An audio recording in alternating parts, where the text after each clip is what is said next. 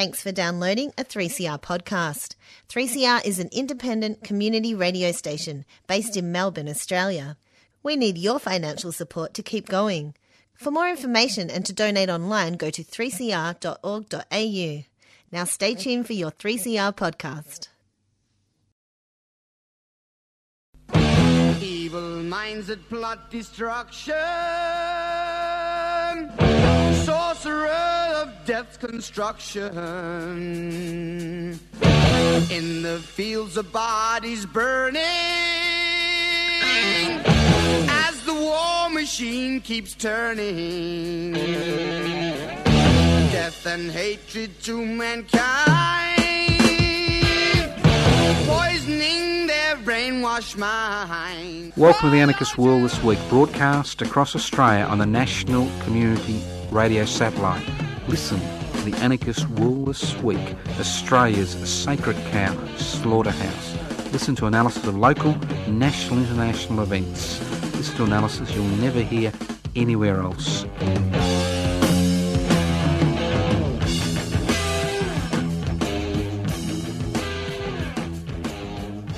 Listen to the Anarchist World This Week. Yes, you are listening. My name's Joseph Lascari. I'm hosting today's program. This is the Anarchist World This Week.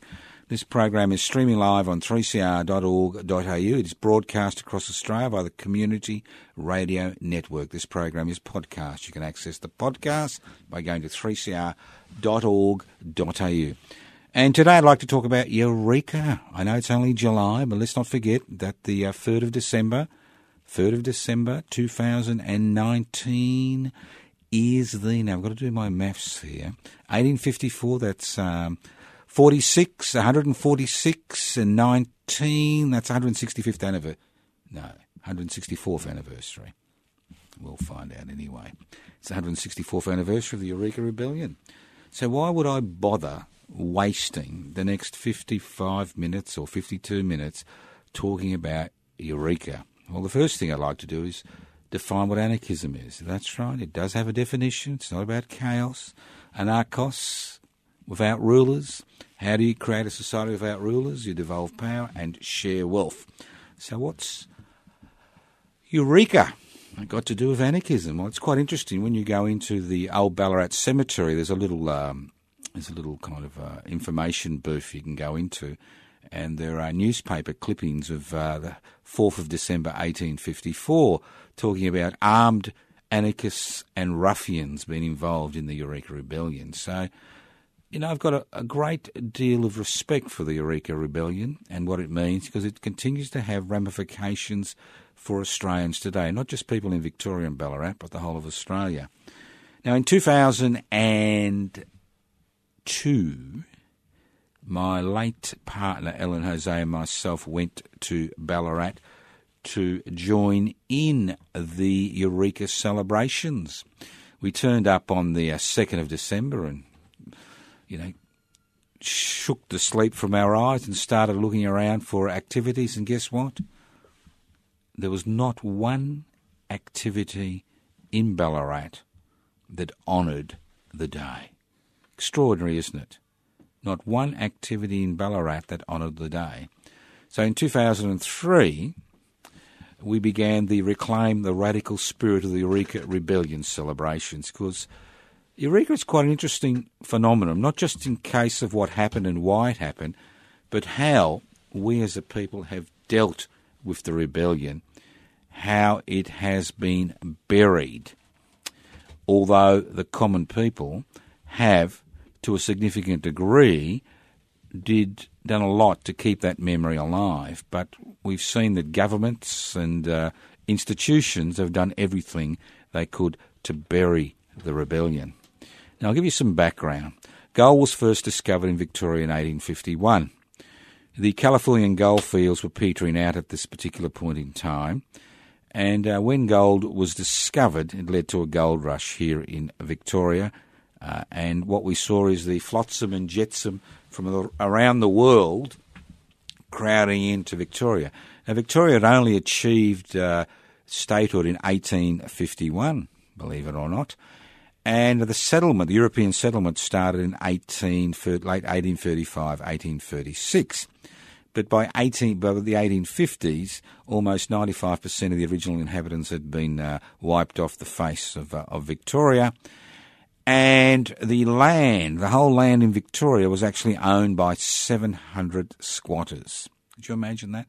The whole of Victoria owned by 700 squatters who had rights to this land, who obtained ownership through dispossession, mutilation, rape and murder, which included poisoning and chemical warfare through the introduction of smallpox to communities that had never, and poisoned flour, and the list goes on and on.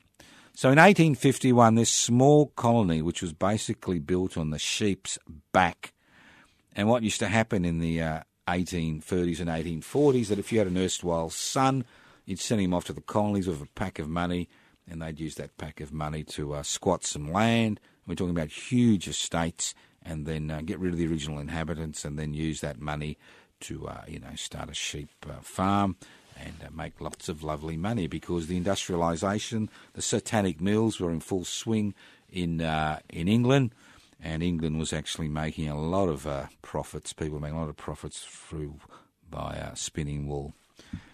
So you've got to remember that 1848 was an historic year across Europe. This was the year of revolutions, failed revolutions across Europe, where ordinary working people rose up in arms, formed communities, formed communes, which were basically all destroyed within a few months. But this led to a huge exodus of radical thinkers and radical activists from Europe who were fleeing persecution because of their role in those rebellion. And many of these people flocked to the Victorian goldfields, because digging for gold in 1851 and 2 and 3 and 4 it was a little bit like buying a Tats Lotto ticket. Now, the squatters were very concerned about the gold rush, and they tried to hide the discovery of gold for a number of years, because they were concerned, because they relied on cheap labour. They relied on stolen land and cheap labour, normally ticket of leave men and women, convicts who'd kind of made their way to Victoria from New South Wales and Queensland, and relied on shepherds living in bark huts on their estates, tending their sheep. Now, the discovery of gold meant that the people working for the government, including the police, as well as shepherds, would leave their work and flock to the alluvial goldfields in order to find their fortune. It's a little bit like buying a Tats Lotto ticket and winning First Division. Not many people, made a fortune mining gold, but enough did to keep things going. So the Legislative Council, which was the only arm of government at that particular point in time, which was dominated by the squatters, the 700 squatting families, made the decision not to tax the gold that was dug out of the ground, but to actually tax each and every miner a fee of around £5, which is an extraordinary amount of money, for the right to mine for 1 month a very small parcel of land.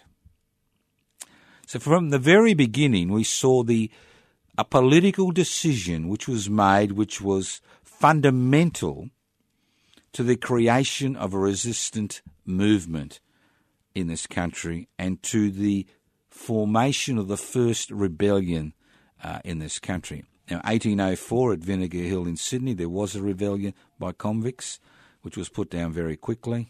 And it's quite interesting that when I talk more about the Eureka Rebellion, the password to get into the stockade was Vinegar Hill, because obviously people remembered the massacres that occurred at Vinegar Hill in 1804 outside Parramatta.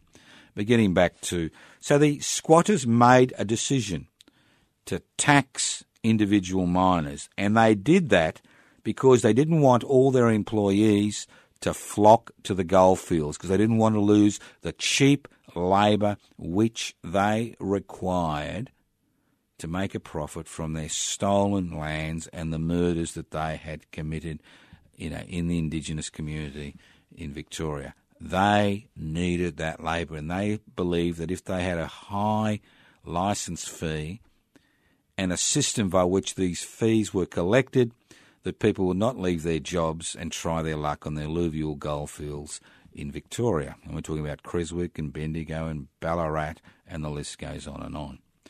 So here we have this situation where tens of thousands of people are flocking onto the Victorian goldfields.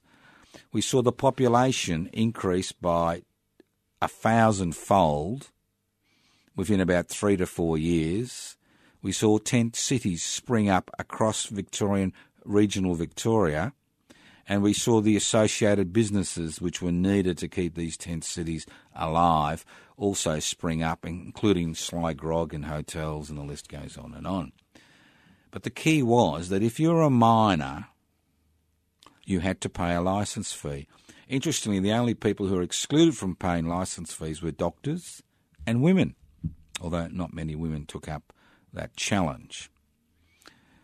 So you've got thousands of men, women and children, about 4 men for every woman, who are trying to eke out a living from these alluvial goldfields, who come in with a little bit of money. They've immigrated from overseas. They come in with a little bit of money, buy their supplies and hope to, find that lucky diamond, lucky gold, the lucky gold strike. Find that lucky nugget, which will keep them in clover for the rest of their lives.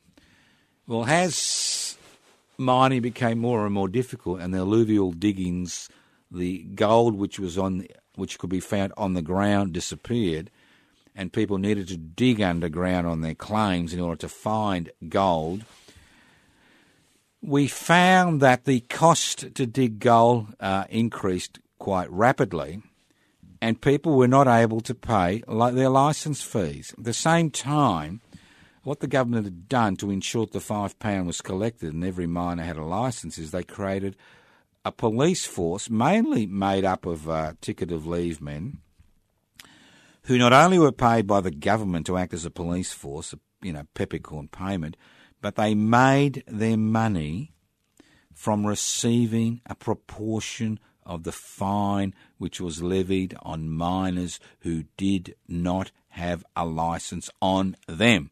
And that was the key, that miners were expected to have a licence on them constantly.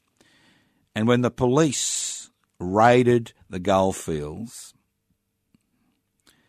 if you couldn't, you didn't have a licence, you were arrested. And then in Ballarat, which I'm familiar with, the story there, you were changed to a log until you paid the fine.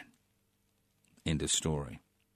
Now, obviously, as the number of people increased and the amount of gold decreased, and as it became more and more difficult to mine, dissatisfaction mounted on the goldfields.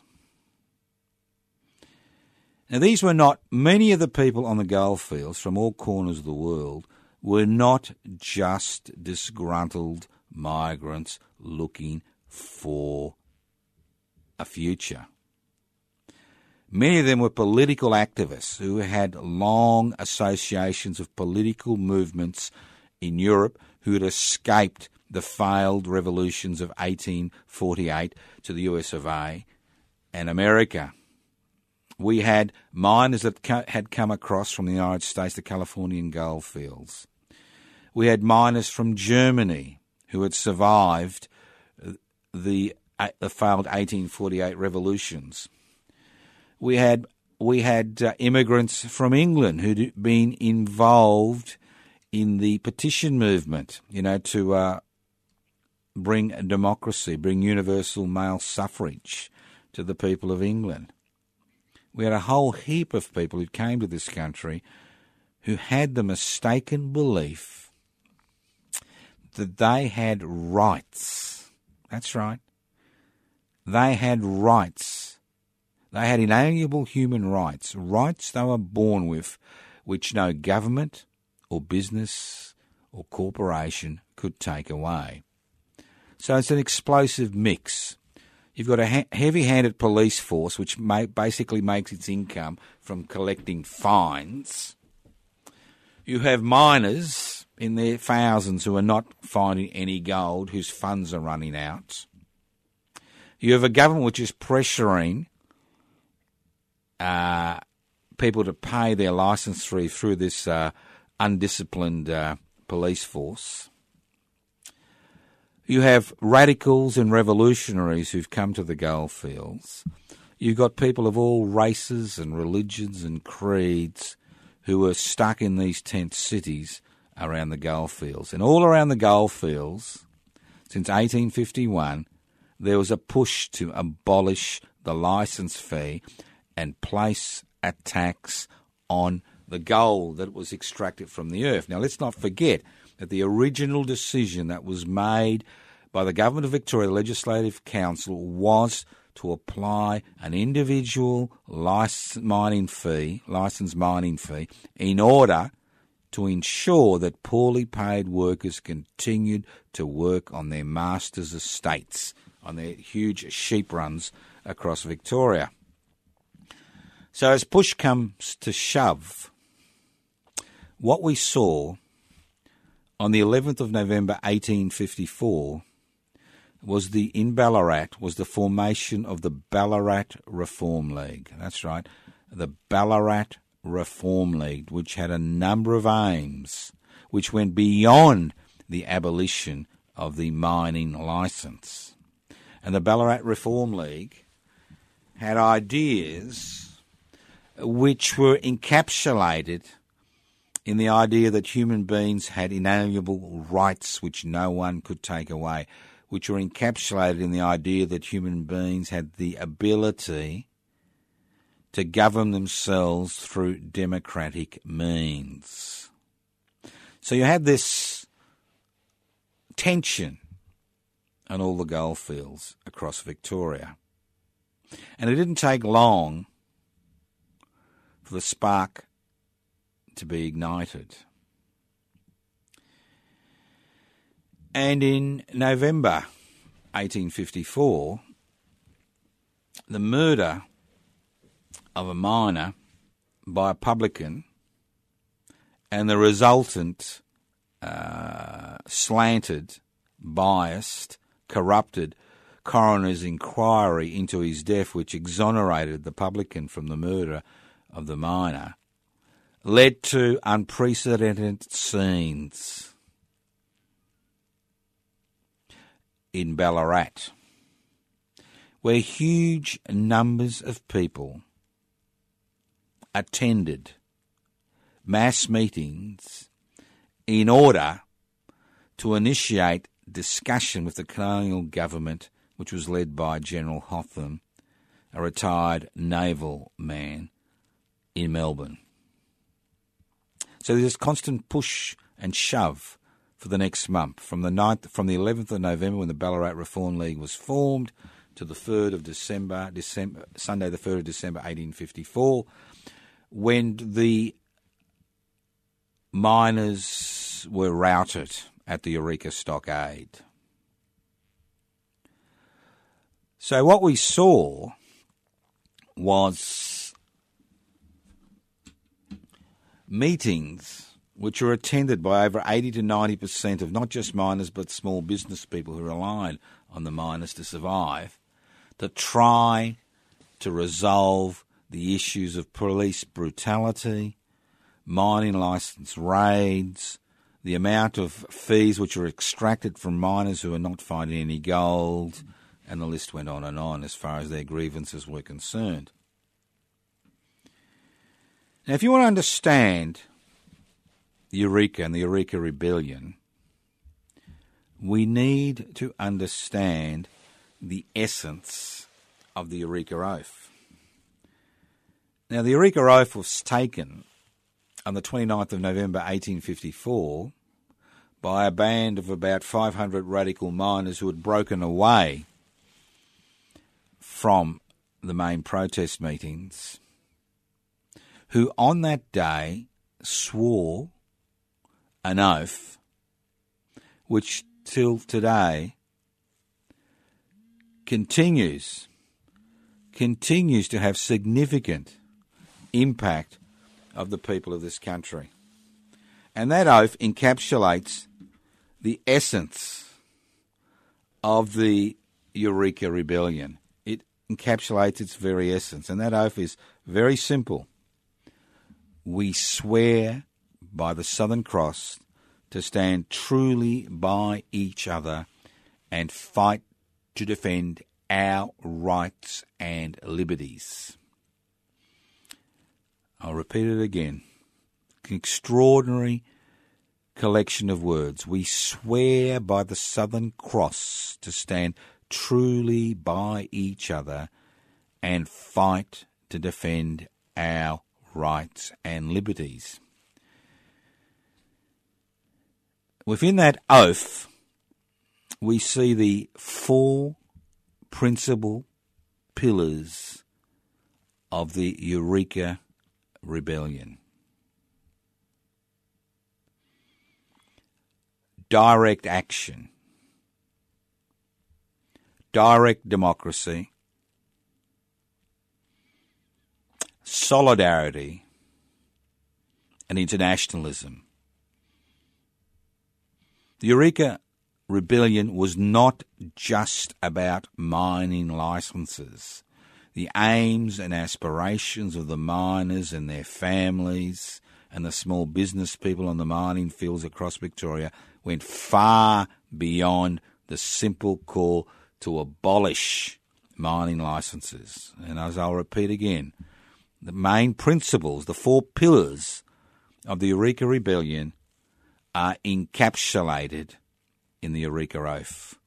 We swear by the Southern Cross to stand truly by each other and fight to defend our rights and liberties.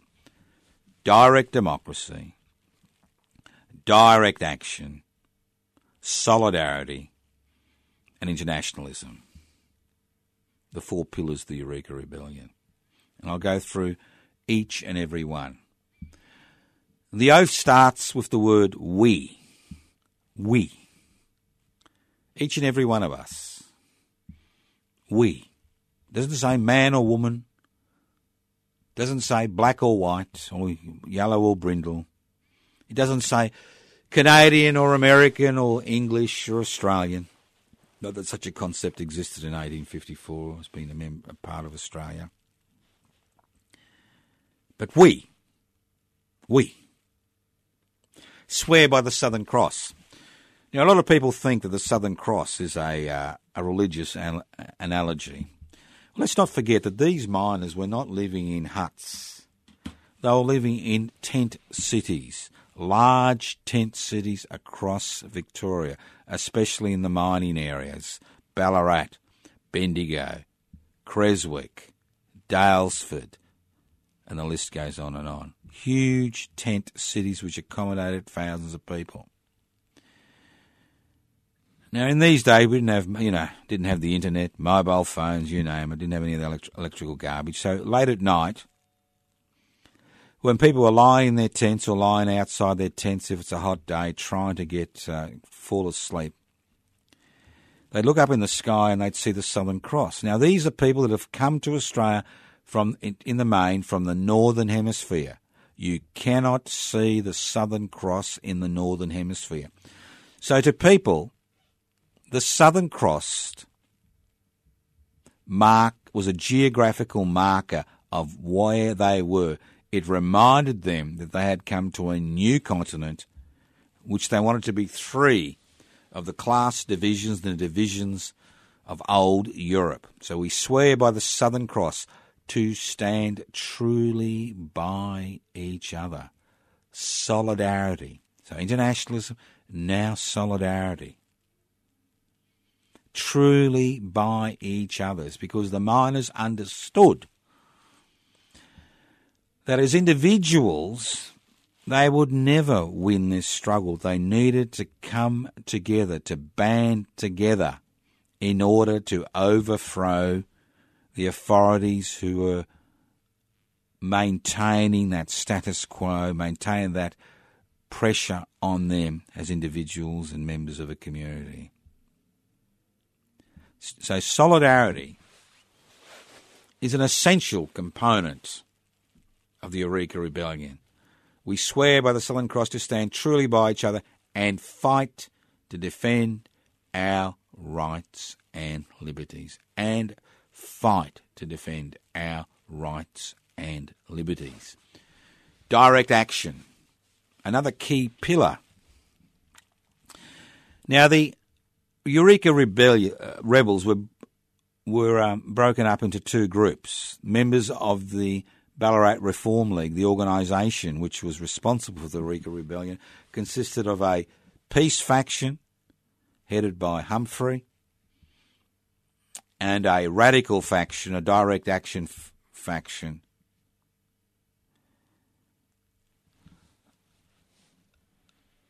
So it was an exceptionally divided movement, but as pressure from the authorities increased, and as military forces were sent from Melbourne to the goldfields in Ballarat, what happened was that the divisions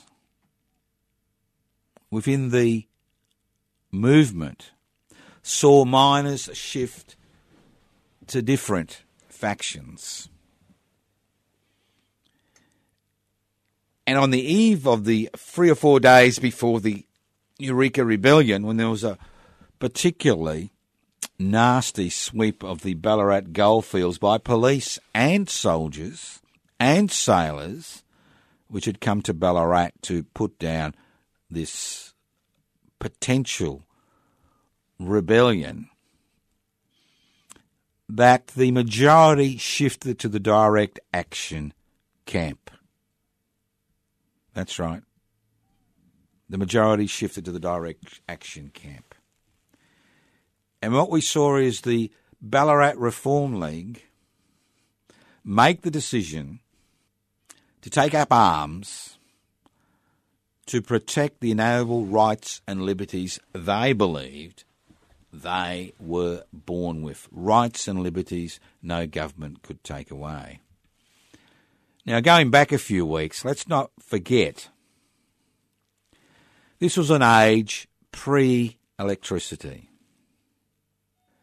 This was an age when public meetings were instrumental to the democratic process.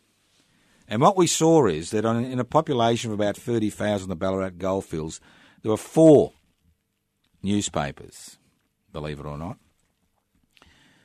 And these newspapers pushed the idea of people rebelling, of people taking up arms, of people standing up for their rights and liberties. And what we saw is the Fourth Estate, an independent, free Fourth Estate, something we don't have today, was fundamental in the creation of a movement which led to people coming together to pursue their aims, the aims of the Ballarat Reform League. Fundamental. Now, these are large meetings, 20 to 25,000 people, 15, 20, 25,000 people, popular assemblies of people. You've got the Ballarat Reform League on high ground. You've got no PA system. You've got no sound amplification. You've got people going through the crowd selling lemonade and selling knickknacks and selling food. You've got people talking and carrying on. And you've got the Ballarat Reform League attempting to engage all these people, about 90% of the Ballarat population that had come to these public meetings to pursue their aims. So they relied on a direct democratic form organisation. The delegates, or the people from the Ballarat Reform League, the elected delegates of the Ballarat Reform League would put proposals to the General Assembly. The General Assembly would accept those proposals or reject those proposals and then elect delegates to carry out those proposals. And on a number of occasions, delegates from these mass meetings were sent to Melbourne to negotiate with the authorities, to negotiate Governor Hotham, who refused to give an inch. And when these delegates came back, they reported back to these mass meetings, and the mass meeting then decided whether to accept, approve or disapprove of the behaviour of their delegates. The whole mechanism by which decisions were made on the Eureka, on the Ballarat goldfields, was one of direct democracy. It wasn't about representation. It was about direct democracy. It had nothing to do with representation. It was about direct democracy. The people involved in the decision made that decision, elected recallable delegates to carry out those decisions. As the tensions on the goldfield increased, the number of police and troops which were sent to Ballarat increased.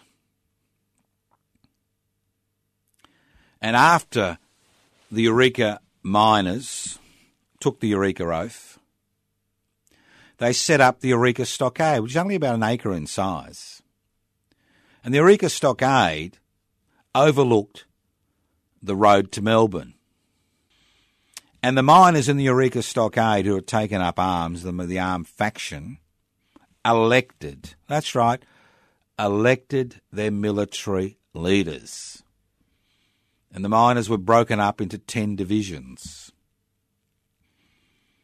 Raphael Carboni, an Italian radical,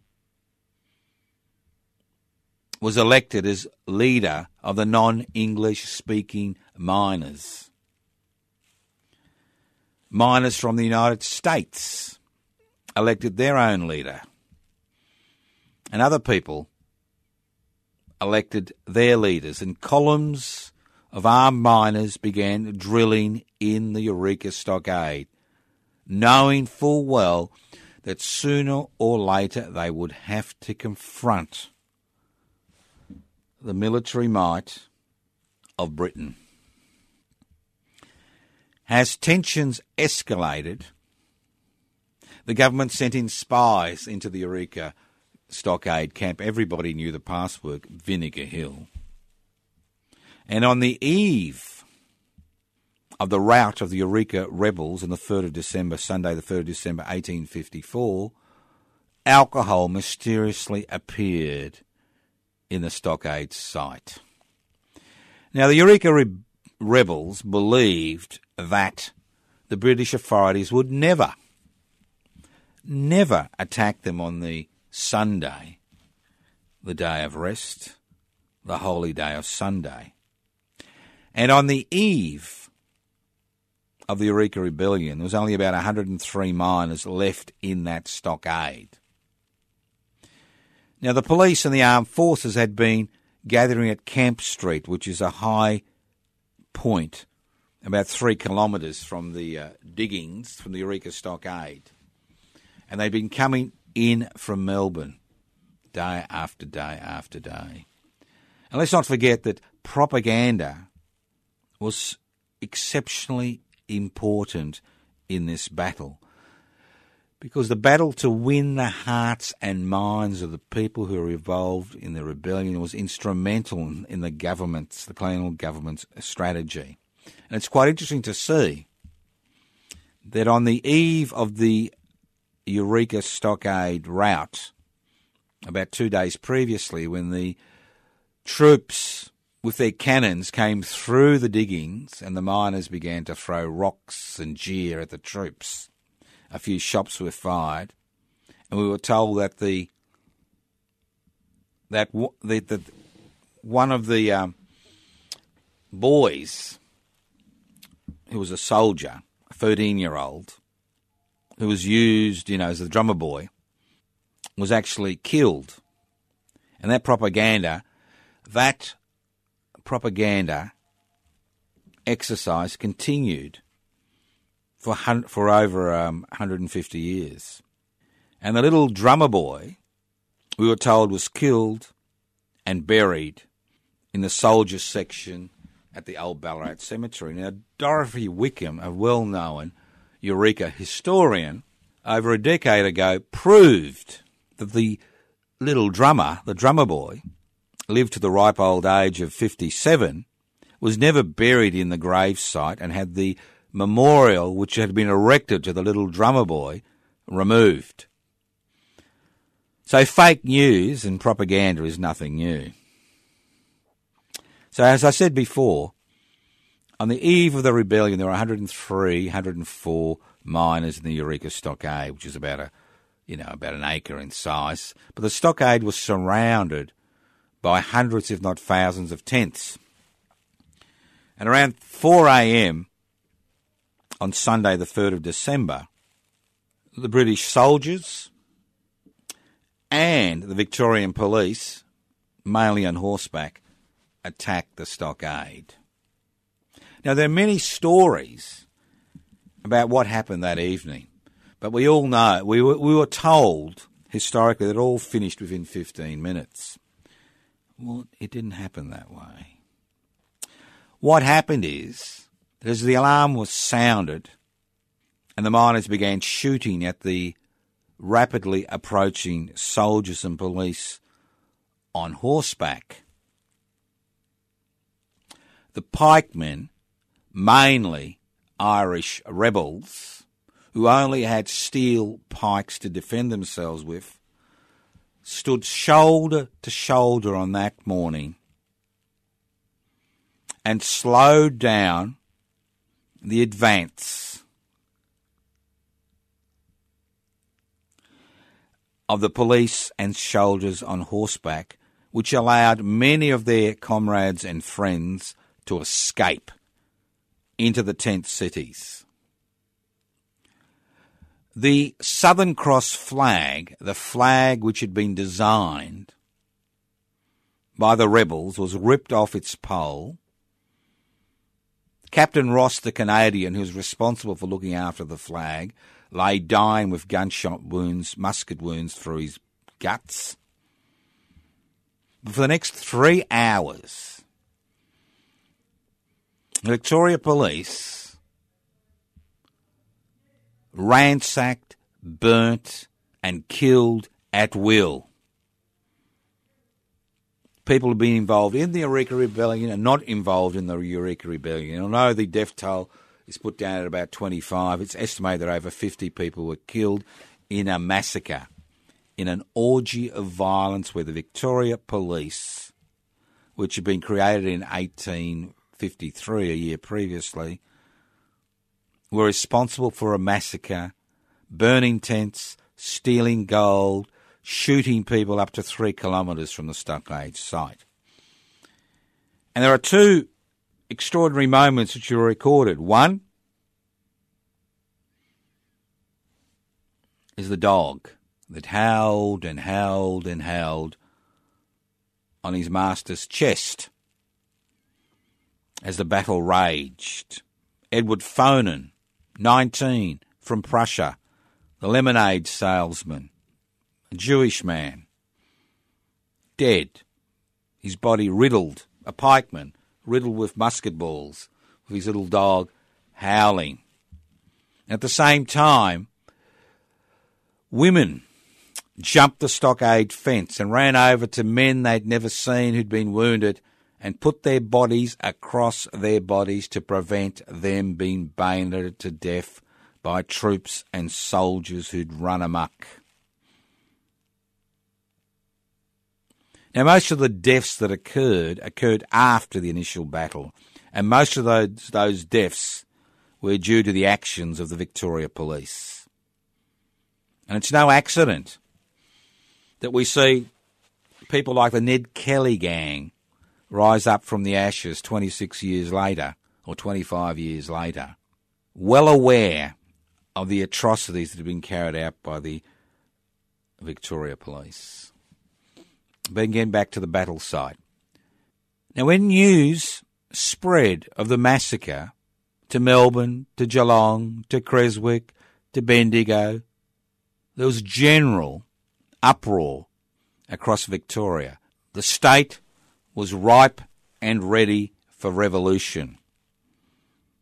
The governor belatedly realised that all his troops, all his soldiers, all his sailors, all his police, apart from a detachment which was protecting the Treasury in Spring Street in Melbourne, a detachment of 34 Marines, was up in Ballarat.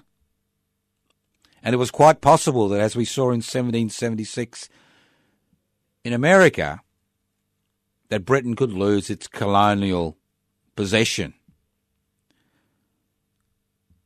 So the martial law was declared in the region of Ballarat. Orders were given to shoot miners on sight, and a number were shot after the rebellion on sight. Rewards were posted, and 13 of the 100 or so people that had been arrested after the Eureka Rebellion were sent to Melbourne to be tried for high treason. That's right, high treason, which meant hanging, drawing and quartering. Because what the rebels had done was unforgivable. They had flown a rebel flag. They had flown the Southern Cross. They had taken down the British flag. They had, slapped down Queen Victoria and her emissaries. They had declared independence. And that's why, to a significant degree, the Eureka Rebellion continued to be such an important rallying point. Interestingly, the state was abuzz with talk of rebellion. The government was forced to compromise. They held out until the 13 people charged with high treason appeared in the Melbourne Supreme Court. And extraordinarily, John Joseph, a freed slave who had migrated from New York to find his fortune in Melbourne on the goldfields, was the first of the 13 who was brought up for trial before a white jury. And it said that John Joseph fired the shot which killed Captain Wise, the deputy commander of the military forces, on that day. And the jury acquitted him within 15 minutes and put him on their shoulders and paraded him through the streets of Melbourne to the acclamations of thousands of people. And every one of the 13 miners was acquitted. We had Jews, Christians, blacks, Europeans, all acquitted. And the government realised that it needed to compromise rapidly in order to maintain authority in Victoria in 1855.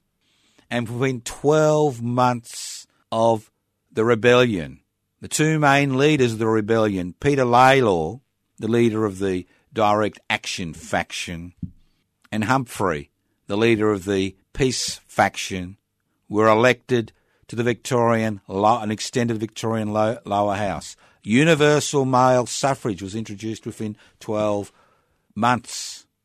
Raphael Carbone was appointed to the mining court. Things changed dramatically within 12 months because the government realised it could not contain this rebellion through force. And most importantly of all, the squatters' grip on land in Victoria began to loosen as miners who had decided to stay in the state because they'd failed to find their fortune or had found their fortune and wanted to spend their money in the state began to buy land which had been seized back from the squatters. Now, people think that it ended in 1855. It didn't end in 1855. The radicals continued to be part of a viable opposition in Victoria. The Victorian Parliament, which was based on representative democracy, a universal male representative democracy, was challenged by the establishment of a radical Parliament in the southern markets, where the old Southern Cross Hotel was, where the former Justice Department is, an Exhibition Street. And they continue to hold regular meetings for over a decade. And the difference between the radical Parliament and the Parliament in Spring Street was very simple, because they were less than about 500 metres apart. One was based on representative democracy, the other was based on direct democracy. And I encourage you to read the Land Convention, the report I did on the 1857 Land Convention, which was held at the Southern Cross Markets in the Alternative Parliament, where delegates were elected by the people of Victoria and sent to the Alternative Parliament. People say, why is Victoria a bit more radical than the rest of the country? It's radical because of the continuing, lingering effects of that Eureka Rebellion. It's no accident that Victoria was the first state, the first country, or whatever you like to call it, in the world to introduce 3 compulsory secular education in 1876. It's no accident the Melbourne Anarchist Club, the first anarchist organisation formed in Australia, was formed in Melbourne on the 1st of May 1886. It's no accident that Melbourne has the oldest trades hall in the world, followed by Ballarat. It's no accident that Victoria has a militant trade union tradition, which can be directly linked to what happened during the Eureka Rebellion. It's no accident that we see tens of thousands of people congregate on the streets regarding specific issues in Victoria, while only a few thousand congregate on the same issues in the rest of Australia. It's no accident that in Barcaldine in 1891, on the 1st of May 1891, that the Eureka flag was flown in the first May Day march in this country. And it's no accident that in 2019 the Eureka flag is still seen as the symbol of rebellion, although there are elements in society who think that the Eureka Rebellion is a flag of division and racism. Let's not forget the founding principles of the Eureka Rebellion: solidarity, internationalism, direct action, and direct democracy. Let's not forget that of those people who were tried for high treason, 2 were blacks, one from Kingston, Jamaica, and John Joseph from New York. Mr. Sorensen was a Jew. There are people from around the world, different religions, different races. What combined them was their oppression at the hands of the British authorities. That's what made them into a social and political movement which continues to have impacts on Australia today. Unfortunately, that legacy has been lost. Unfortunately, the very city that uses the symbols of Eureka, the Eureka flag, to identify itself, that uses that history to augment their profits as far as tourism is concerned, continues to ignore the significance of that rebellion.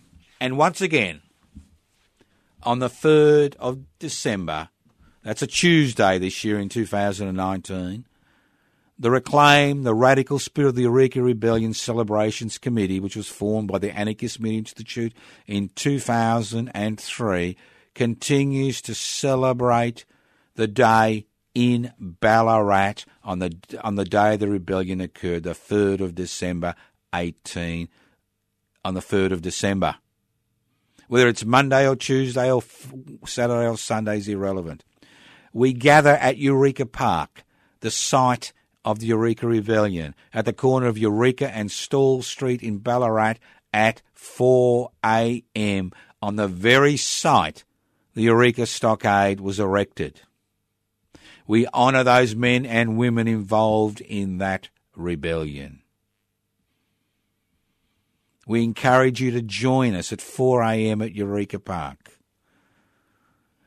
The ceremony finishes by about 5:30 a.m. at daybreak. Then we have a communal breakfast. We encourage you to bring food and drinks to this communal breakfast. At 9 a.m, we walk from Eureka Park to Bakery Hill, to the very spot where the Eureka Oath was sworn the 29th of November 1854, and we re-swear that oath on that spot. And more importantly, or just as importantly, on that day, we give out 6 Eureka Australia medals to activists who have devoted their life to ensure that radical, egalitarian, social change continues to be part of the fabric of this society. Now, this is an open nomination process. We know there are many radical activists in this country who have done lots of things during their lifetime, who've not been honoured. You won't see them on the Queen Lizzie's birthday list, honours list, or Invasion Day honours list. Men and women who've devoted their lives to the struggle for equality and social cohesion, not recognised. We recognise 6 of those people, and we encourage you to nominate people you believe whose life and activities reflect the ideas and aspirations which were reflected by the Eureka rebels. And it's very simple. You can email me at anarchistage@yahoo.com. That's anarchistage@yahoo.com. Just send me a name, a contact phone number or address, because we always like to contact the recipients before they receive the medal to make sure they wished to receive the medal. And I think over the last 10 years since we've had 2005, which is 14 years since we've had the Eureka Australia medal, I think we've only had one person who's refused to accept the medal. And that was a politician, a Liberal politician, believe it or not. So, send us a name, a phone number, and a short description of why. And if you don't use computers, you can always send it to me at Post Office Box, Parkville 3052. Post Office Box 20, Parkville 3052. Post Office Box 20, Parkville 3052. Nominations close on the 11th of November, the day the Ballarat Reform League was formed. So nominations close on the 11th of November. Think about it. Send in those nominations. 165th anniversary? Or is it 164th anniversary? On Tuesday. Over 160 years have passed, and not once has the Eureka flag been flown on the main flagpole. There is a small Eureka flag on a secondary flagpole and an Aboriginal flag on a secondary flagpole. But on the 3rd of December, not even during 2004, which is the 150th anniversary celebration. So we are looking at the 165th anniversary celebrations. Has the Eureka flag ever been flown from the Melbourne Town Hall? So if you've got the time, email or write to the councillors and ask them why not, and will they do it this year for the 165th anniversary celebrations. From there, we march to the Old Ballarat Cemetery to pay our respects to those men and women who died in that struggle. Those people who are buried in a mass grave in the Old Ballarat Cemetery, whose names are chiselled on a monument which was erected and paid for in 1857 by the people of Geelong in respect of these men and women. And from there we walk back to Ballarat Trades Hall, the second oldest trades hall in this country, in the world. The Ballarat Trades Hall, where we will be welcomed by unionists at Ballarat's Trades Hall and be fed and watered. And from there, we walk back to Eureka Park, back to the Eureka Centre, to have a look at the Eureka flag and discuss its meaning in 2019 and the historical background to that flag. And after that, at 7 p.m, we meet at the Queen's Head Hotel for the Eureka dinner and the Eureka oration, which will be held on that day. So keep aside the 3rd of December, Eureka Day, this year. Listen in to the Anarchist World this week, next week, via the Community Radio Network. Evil minds that plot destruction, sorcerer of death's construction. An analysis you'll never hear anywhere else. Anarchist World this week, Australia's sacred cow slaughterhouse, 10 a.m. every Wednesday. Listen to the Anarchist World this week for an up-to-date analysis of local, national and international events. Poisoning their brainwashed minds.